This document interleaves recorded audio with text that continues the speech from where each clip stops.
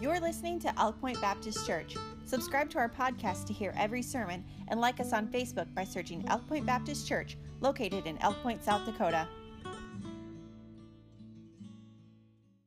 You know, we go through a lot in this life, and the fact of the matter is we need one another. We need to have one another's backs. We need to understand, and we ought to understand. I mean, people are foolish not to understand or act like they don't understand the challenges that we face in life. Going back to Sunday's message, you know, we almost try to be secretive about the challenges that we face through the course of life, whether it's things from the past that still haunt us, worries about the future, pressures of today. And, you know, I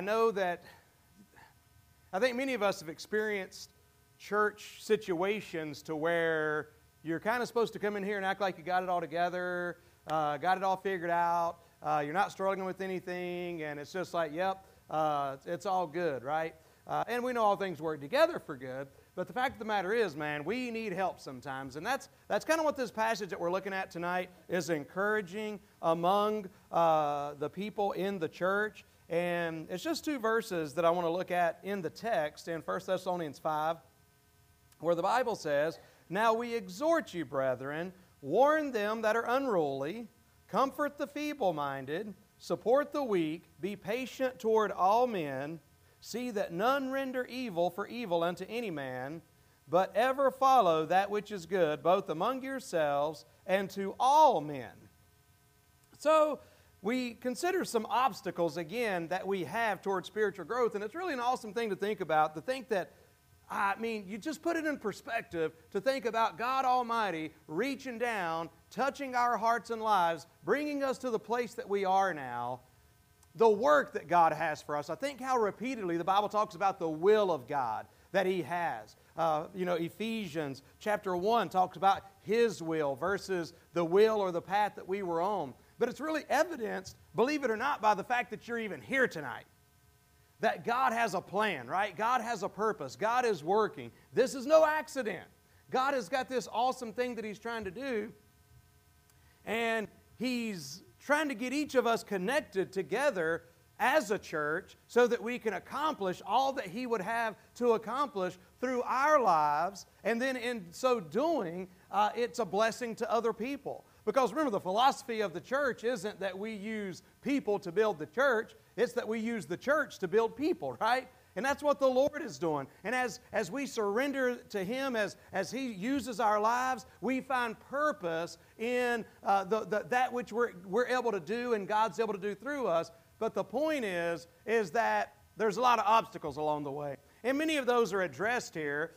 Throughout the passage, it's interesting because going back to the couple verses before, he was speaking about the elders and the pastor, and he was trying to put back into context. And if you remember, one of the things that Christians and even Israel was called so often was sheep. Sheep. Now, we're not just any sheep. We are following the Lord. The Bible also says we're soldiers, and the Bible also compares us to many other things. So we're not just sheep in the sense, because I know we definitely don't want to fall along in line of those that are considered sheeple, right? We just go along with whatever we're told to do. But I'll tell you this, when it comes to what God says to do, we go along with that, right? So we're sheep in that sense. We follow the Good Shepherd that cares about us, the Good Shepherd that we know has our best interest at heart. It's not self-interest, it's our best interest that works for our good and for His glory. So we're being encouraged here. And again, I think I'll point it out again in verse 14. We exhort you, brethren. It's amazing. He's saying, you got to look out for each other. I got your back. And so when I titled this message, I Got Your Back, I didn't mean for me to be up here and be telling all of you, hey, I got your back, everybody, even though I do have your back. But what it is that's what we're saying to one another. I got your back. And the first place where he said we need to have one another's back is when we're unruly, because every one of these things, he gives a couple examples here. The unruly is one. That's talking about people that get out of line. Feeble-minded, as we're going to see, speaks of being worried. You know, as we're going to see in just a moment, you have the unruly. How many of you ever get out of line? Anybody? Melanie raised her hand right away. And when I say get out of line, I'm just talking about God's trying to lead us this way. He's trying to lead us into the path of life and blessing and comfort and peace. But every once in a while, we get a little distracted and we start kind of getting off path a little bit, getting out of, and it's just, I'm glad and I'm thankful for people along the way that have cared enough about me to say, hey, man, what's going on? Where are you heading? You know, man, I want to pray with you. I want to be there for you. Is there any way I can be an encouragement to you? So there's sometimes we're getting out of line. In other words, we're pushing the line, maybe crossing the line. But the feeble-minded, they're not those that are crossing the line. There are those that are huddled together in the middle, scared to go anywhere, worried to move, worried about stuff happening. That's the idea behind feeble-mindedness. And again, that sounds like a big insult if we're to say, oh man, you're so feeble-minded. But the Bible's not saying it in an insult kind of way. But warn the unruly. He speaks of the feeble-minded. Are you ever there? Are you ever worried? Do you ever struggle with trusting God with your life? So he addresses to support or the feeble-minded, or comfort the feeble-minded, support the weak. Are you ever weak? Now this weakness goes a couple ways. In one way, it's talking about being morally weak. You ever feel morally weak? I mean, you ever feel like temptation is more than you can bear? And you feel like you're just on the verge of just slipping off into sin, committing some sin? Anybody ever like that? Here's the thing about every one of these things, we're all there at some point or the other. Okay? Yes, you for sure. We're all there at some point or the other. And that's why we need one another. That's why we need to have one another's backs. All right? So there again, he talks about the weak, but it also talks about them that are actually weak, like physically, that are actually sick, ill, and so forth. That we find that also is applied. And be patient toward all men, and we'll deal with these each here. But I want to just try to deal with these quickly here. I'll give you another passage here. The Bible says in Galatians 6:1, this goes back to last week about warning the wayward, where the Bible says, brethren, if a man be overtaken in a fault, ye which are spiritual, restore such an one in the spirit of meekness, considering thyself, lest thou also be tempted. And really, Galatians 5, from the last verse of Galatians 5 into about 7 verses into 6, it talks about trying to help those that are kind of drifting away. And so we talked a little bit about the indirect approach last week. I know some people love getting up in some people's face and all that, but if our motive is to help people, it affects our methodology as well. So we, right? So our motive drives our method. And that's why the Bible says in 2 Timothy, in meekness, instructing those that oppose themselves, if God peradventure will give them repentance to the acknowledging of the truth. The thing we've always got to remember, the Bible says in Ephesians 4:15, speaking the truth in love. Think about this for a moment. If I'm trying to help somebody that's straying off, if I'm trying to help somebody that's just lost faith and that's just worrying themselves to death, or somebody that's weak, on the verge of moral failure, or that, whatever the case may be, as I've already mentioned, I approach them saying, hey man, I get it. I get it. I've been there, right? That's the way we approach it. We don't approach it in a way of just like, well, geez, man, I don't know what it would be like to be getting out of line. I don't know what it would be like to worry, because I never do anything like that. I don't know what it would like to be tempted to be feeling weak morally. We don't approach people that way. We approach people with meekness, instructing those that impose themselves. So, but I was talking a little bit about the indirect approach, which is just we could do a whole message about. But we talked about what we talked about last week, I'm not going to reiterate, but the last two things I want to say about, I'll just say one other thing about the indirect approach. This is an interesting thing. Starting with positive language. I've talked about this before. But I can remember one time when I was being certified to teach target archery, like the kind they teach in schools and stuff, you know, and I was being certified to teach that. And one of the things they were saying is, okay, anytime you're having to correct a student on their form, always find something first to compliment. Like if the problem is their, you know, where they're anchoring or something, then first of all, but they've got a good stance. Look for something you can positively say, right, first. And say, hey, I just noticed that you got I love your stance. Your feet are aligned perfectly. But now, where you're anchoring, you know, you need to come all the way back and whatever, right? And I remember just thinking, well, that's a sissy way to do it. Just walk up to them and say, fix your stupid anchor, right? What did I hear? Oh, yeah, sorry. You know, can't you just imagine Ryan going to preschool and just saying, my preacher cusses? Because every time I say stupid or there I said it again, or IDIOT. Am I stupid? Did I misspell that? But he says I'm cussing, okay? But I remember thinking to myself, man, come on. But then, you know what I discovered about this indirect approach? Hey, does anybody, if you know anything about the church at Corinth, you know they had some problems in Corinth. I mean, I'm talking about some terrible immorality at Corinth. I mean, one dude was sleeping with his stepmom. There was all kinds of other sexual immorality within the church. And the first 6 or 7 verses of that book, Paul says, man, I sure do love you guys. Every time I think about y'all, it's just a blessing. I love y'all, man. I'm glad that you're a church of God in Christ. And then he goes into the rebuke. Jesus to the churches in Revelation. Man, I tell you, y'all are just killing it, man. You're doing good in this area. You're doing good in that area. But I've got somewhat against thee. Jesus points out the positive before he points out the negative. So I'm talking about when you're trying to talk to somebody that you're trying to help get back on the right track.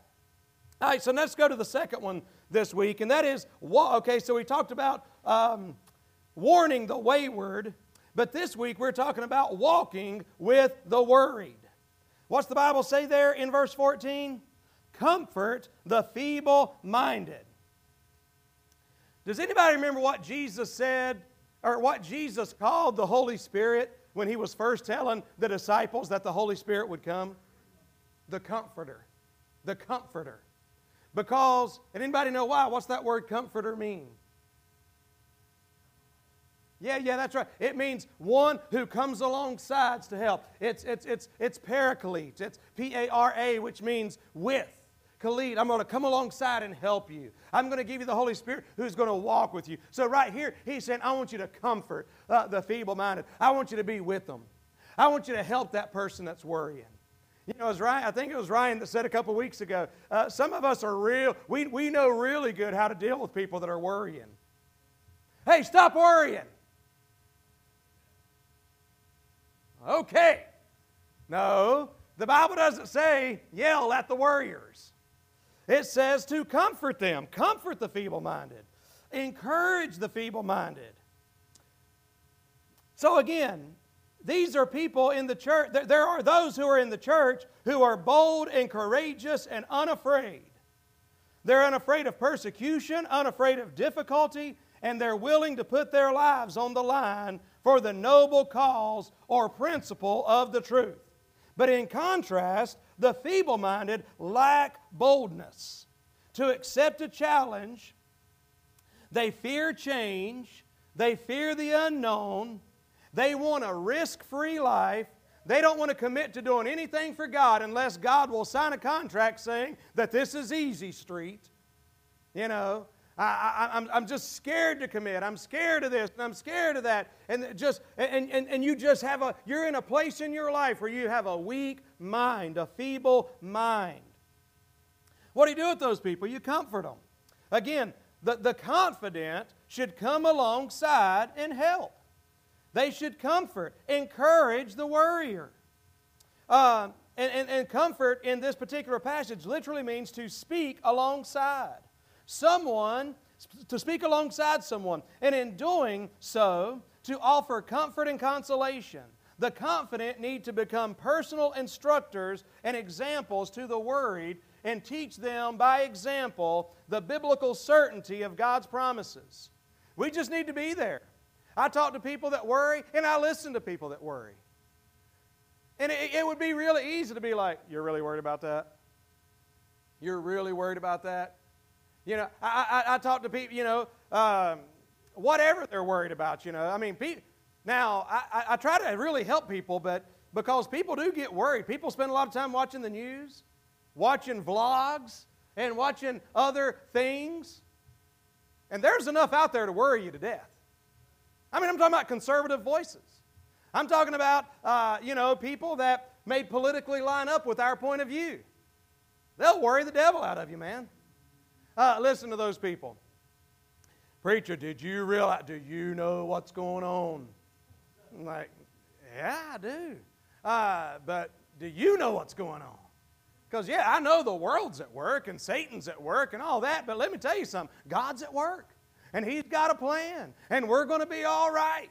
And I don't know what exactly all that means, but I know I'm in God's hands. And I don't know what tomorrow holds, but I know who holds tomorrow. Amen? I know the all-powerful, almighty God. I mean, I know the all-wise God. I know the all-loving God. And I'm telling you, whatever comes to me. You know, preacher, if you keep drinking Elk Point water, you're going to get cancer. You know that? Nobody's ever told me that. I'm just trying to think of something. But now, if that was a real risk, I'd probably just quit drinking Elk Point water and do something. I'm not that dumb, so that's not the best example. Is dumb okay? I mean, he didn't hear me, but the simple point I'm trying to make is, you know what? I know that I may kill over tomorrow, or tonight for that matter. But that's okay. I mean, I'm not trying to kill over. There's days I think about it. But I'm not trying to kill over today. But you know what? It could happen. Preacher, did you know just one time, man? I forget the things that explode. Somebody could help me. It's on the tip of my tongue. It's I know Chad would know, but it's like a deal that explodes up in the atmosphere and blanks. All the electricity is gone. All the internet is gone, and everything. What? EMP? Electromagnetic? Yeah. After they got all their information, we shot one of them down, But no, but that wasn't that. But you know that one of them could. Yeah, I'm not denying that could happen. People talk about. I ain't going to get into all the stuff people talk about me, with the conspiracy. And I understand. That there's stuff that was conspiracy theories years back that now aren't conspiracy theories anymore because they were proven true, right? I understand that. But at the same time, there's some things I can't do nothing about. What control do I have over, an EMP? What control do I have over that? Yeah, but preacher, did you? And no control over that. Pre-72 vehicle. I mean, hey, if you want to stock up. Get a horse. There's all kinds of things that you can do. And I'm not against any of that stuff. Man, I'm just trying to say I ain't worried. How about that? I'm just trying to say I ain't worried about stuff. And I ain't got a thing against stalkers, not stalkers. People who stalk, right? Preppers, right? There you go, prepping, all right? Hey, you want to know why? You could lose your job at any time. You could lose your health. What's wrong with having some stuff put back? What's wrong with having some, fresh water? And what's wrong? I'm not against any of that stuff. What's wrong with having? I believe in all that stuff. Not enough to do it, but I think it's a smart thing. I'm just trying to buy my groceries for this week, man. Right? But anyway, all I'm trying to say is that there's things that we don't have no control over. I ain't going to be worrying all about. But there's people that worry about all kinds of stuff. There's people that just seem to find stuff to worry about. Hey, try to comfort them. Try to help them. Try to be an encouragement with them. Ryan's gone. Don't call them stupid. Don't say they're idiots. Just say, man, I get that you're struggling with this, but I want to comfort you in this. And maybe try to get you thinking, if you're feeble-minded, it means you're weak-minded, which means you ain't strong-minded. You can't get this everywhere. And which means that you might need to learn to think about other things. You can only think one thought at a time. That's one of the beautiful gifts God gave. You can only think one thought at a time. That's it. And here's the other good news. You get to choose what that thought is. But if you're not equipped with the Word of God and what the Bible says, and if you're not equipped with truth, you're going to have a hard time with this battle of your mind, and you're going to be really super weak in your mind. And you'll be a worrier. But walk with the worried sheep. Hey, you ever worry? I worry. I'm not saying I don't ever worry. I do worry. But by the grace of God, I don't want that to be the pattern of my life. Okay, third thing real quickly here tonight, sustain the weak sheep. Help the weak, the Bible says there in verse 14. I like this. The idea, the picture behind the word help is to hold oneself opposite to. Now, here's the picture of that. You ever see like guys in the military or something that are on point or something, and or they're on watch, so they're having to stay up all night? And they'll say, hey, just lean up against me. That way, if you get tired, when you get weak, you can lean on me. So it means I'm going to hold my... You see somebody, hey, I got you, man. I got you. I got you.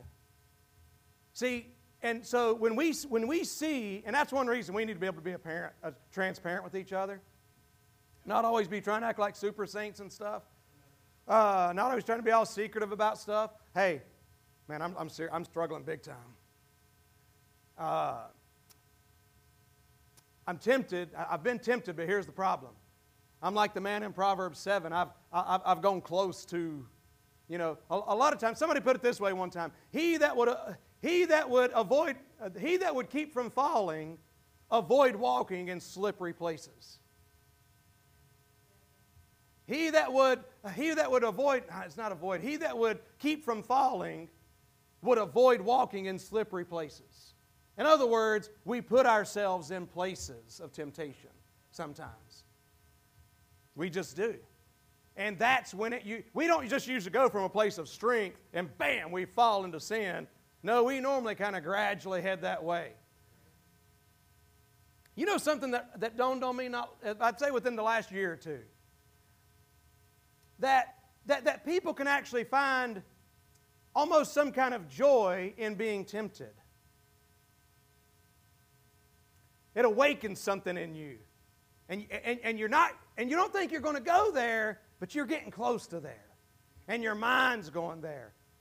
But man, I'm glad I've got some brothers and sisters in this church, depending on what the conversation is, to where I can say, man, hey, would you pray for me?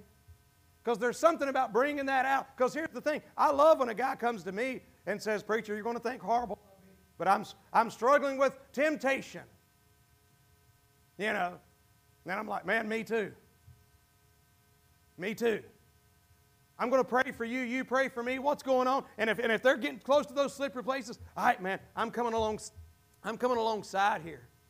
I'm helping you, buddy. You can lean on me. You can call me. I want to help you through this. That's what the Bible's saying. There's people who struggle with addictions. Hey, we've had people, it's been a while, but we've had people come to our house in the middle of the night. The police bring them to our house because they've got in trouble drinking or something like that. And I'm just like, yep, come on in. Come on in. We're going to look out for you. We're going to help you. We're going to try to get you through this. And I'm just saying, we need to sustain the weak sheep. Weak brothers and sisters, man, we need to try to hold them up. We don't stand back and say, yep, there they go. There they go. Yep, I knew it. Had it. I called it. I said they wouldn't last the year. I said they wouldn't last 2 months.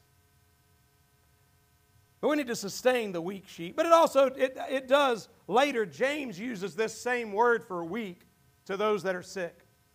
We need to look out after those who are sick as well. Weak in that sense. Sustain the weak. Be patient with the wearisome.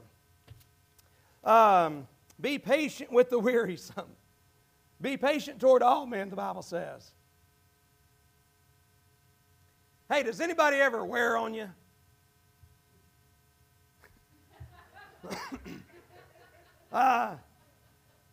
You know what?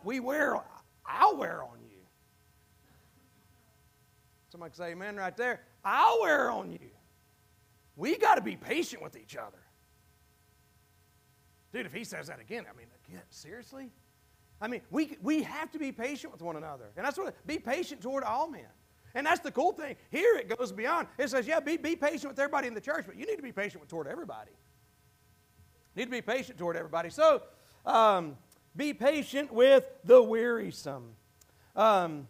We can become frustrated, angry, or discouraged with, how about that? You think about people. What about people that you've invested in?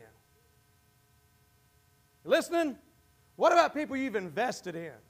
What about people you've tried with? What about people who have texted you, called you?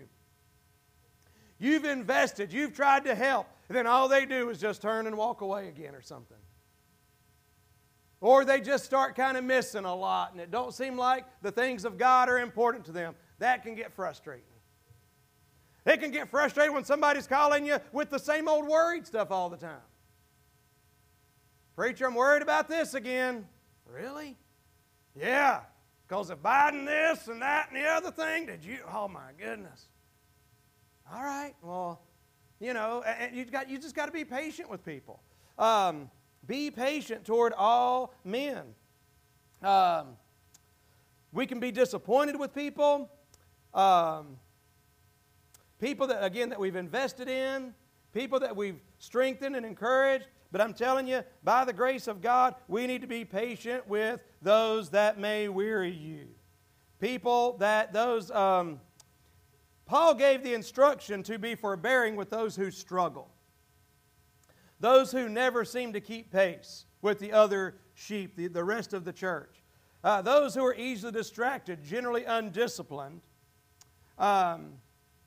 Even Jesus was righteously exasperated with the disciples whenever he said, "Oh, ye of little faith, how long have I been with you?" Right? But we just need to be patient with, you want to know why again? Because we're all there at some point or the other. We can all be a little much. And some of us can be a whole lot of much sometimes. But we just be patient. And isn't it great when it pays off? Now, I know people, ain't that crazy? We're talking about basic Christian principles and guidelines in the Bible that are foreign to many churches. You're not gracious. You don't sound to be gracious to or patient with the wearisome. You say, okay, that's enough. I've tried with you. I've given you. I've tried to help you. Man, nah, done. How about this last one this evening? Be gracious with the wicked. I'm using all W's. Wicked seems a little strong, but I'm using all W's in my alliteration if you didn't notice. But wicked does mean evil. So there you go. That's one of the first words in the definition, evil, because it says there in verse 15, see that none render evil for evil unto any man. Evil, that means injurious, bad, harm, ill, noisome. For Christians, the severest, most painful disappointments come not from the wickedness of the unbelieving world, but from other people within the church. Christians are definitely capable of harming other Christians, sinning against them in a variety of ways. But I just want to focus on one as we try to bring this thing down to a landing tonight. Our words. Our words. And I'm just going to read a few of these. I don't think I'll read them all. But I'll read Proverbs 15, verse 1. A soft answer turneth away wrath, but grievous words stir up anger. All right? Never give evil for evil. Somebody steps to you, and one of the things about the indirect approach that I didn't go back into tonight was with the indirect approach, there's a principle that accusations harden the will versus questions that stimulate the conscience. But accusations harden the will. In other words, when you jump up on somebody and you're like about to attack them and you've got some kind of strong words for them, the idea is that you want to strike back. But the Bible says a soft answer turneth away wrath. Having control over your tongue, in other words. Anybody got control over their tongues? It's a challenge. Proverbs 18, verse 13. He that answereth the matter before he heareth it, it's a folly and shame unto him. Proverbs 18:21, death and life are in the power of the tongue, and they that love it shall eat the fruit thereof. How powerful are words? Man, well, it says death and life are in the power of the tongue. There's things that we've been told negatively. There's some people that have literally lived their entire lives based on something they were said or called or identified as a kid. You're a loser. You're never going to be worth anything. They get it in here? Okay. You're just a liar. You're no good. You're always deceiving. Okay. I guess that's who I am. Death and life are in the power of the tongue. That's why it's very important that we learn to forget about the things that we have been classified as by the world, by others, by ourselves, and find out what God says about us. Go to Ephesians chapter 1 and see what it says about who you are in Christ. Amen. Blessed, forgiven. That's me. Conqueror. I mean, it's a good place to be. Amen. It's good being me. Not because I'm me, just because I'm forgiven. Amen. And I'm saved. And I'm in Christ. And He's done a great work in my life. And but death and life are in the power of the tongue. So what about some positive words? What about words of appreciation, words of encouragement, words of uplifting? I've done this from time to time. I've done it with I like doing it with kids. Ryan and Anna's age. Anna's sleeping tonight without a PJ. She's been trying to get us to have a PJ night on a Wednesday night. And she told me she'll be asleep within just a few minutes. But Zig Ziglar used to do this, and y'all heard me talk about it before. But it's a cool thing because Zig Ziglar would go up to and somebody says, who's Zig Ziglar? Look him up. But Zig Ziglar would go up to a just a kid, and he would kind of do like this a minute, and he'd look, say, yeah, let me see that. Yeah, I see it. I see it. I don't see this very often, but when I look at you, I see something. What is it? I see a winner. I see a winner. But here's the cool thing. There's people that are adults that testified of the impact that little interaction with Zig Ziglar had on them. It didn't matter to them who Zig Ziglar was no more than it does some of you. But the idea was, man, they believed it. They said, I'm a winner. So what did they do? They started living like winners. They started having an attitude like a winner. They didn't believe. So death and life are in the power of the tongue. How about this one? Man, I tell you what. Proverbs 26. This is a warning. Anybody ever passive aggressive?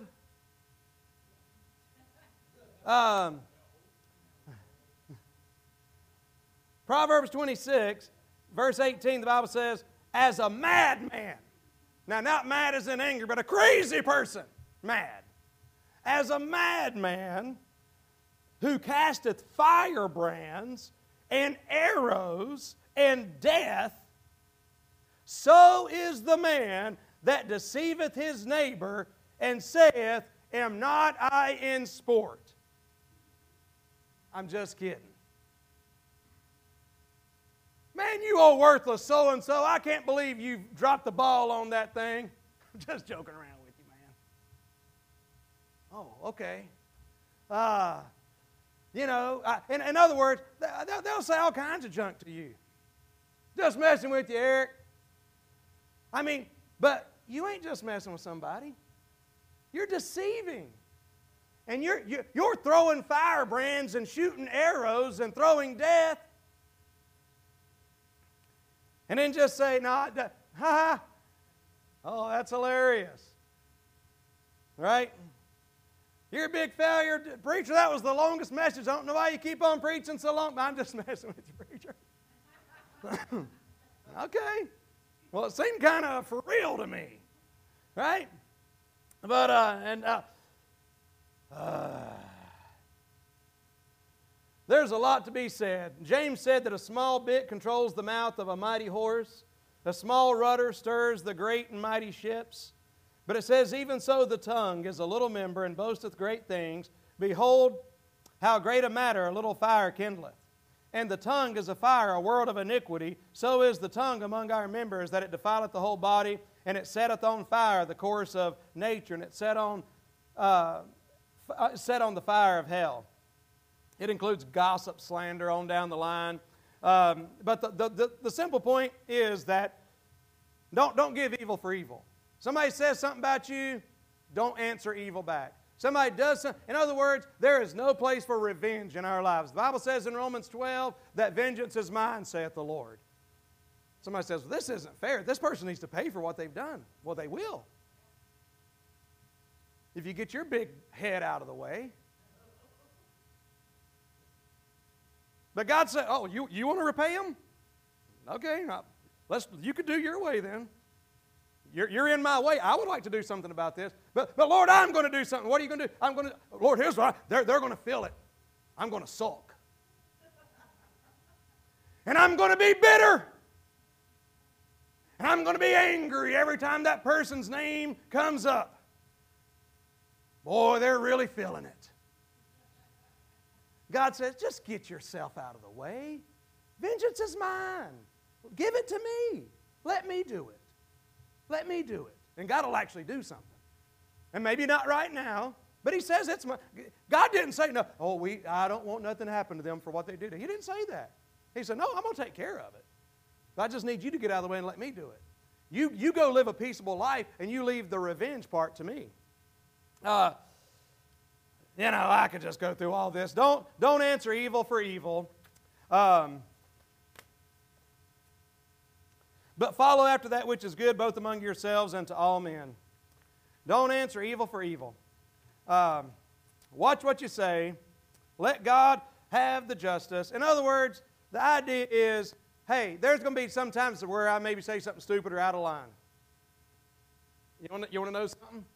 There's a good chance that I might say something to you that I for really mean and say I'm just kidding. You say, well, preacher, you just preached against it. I know. You know what I need you to do? I need you to be patient with me.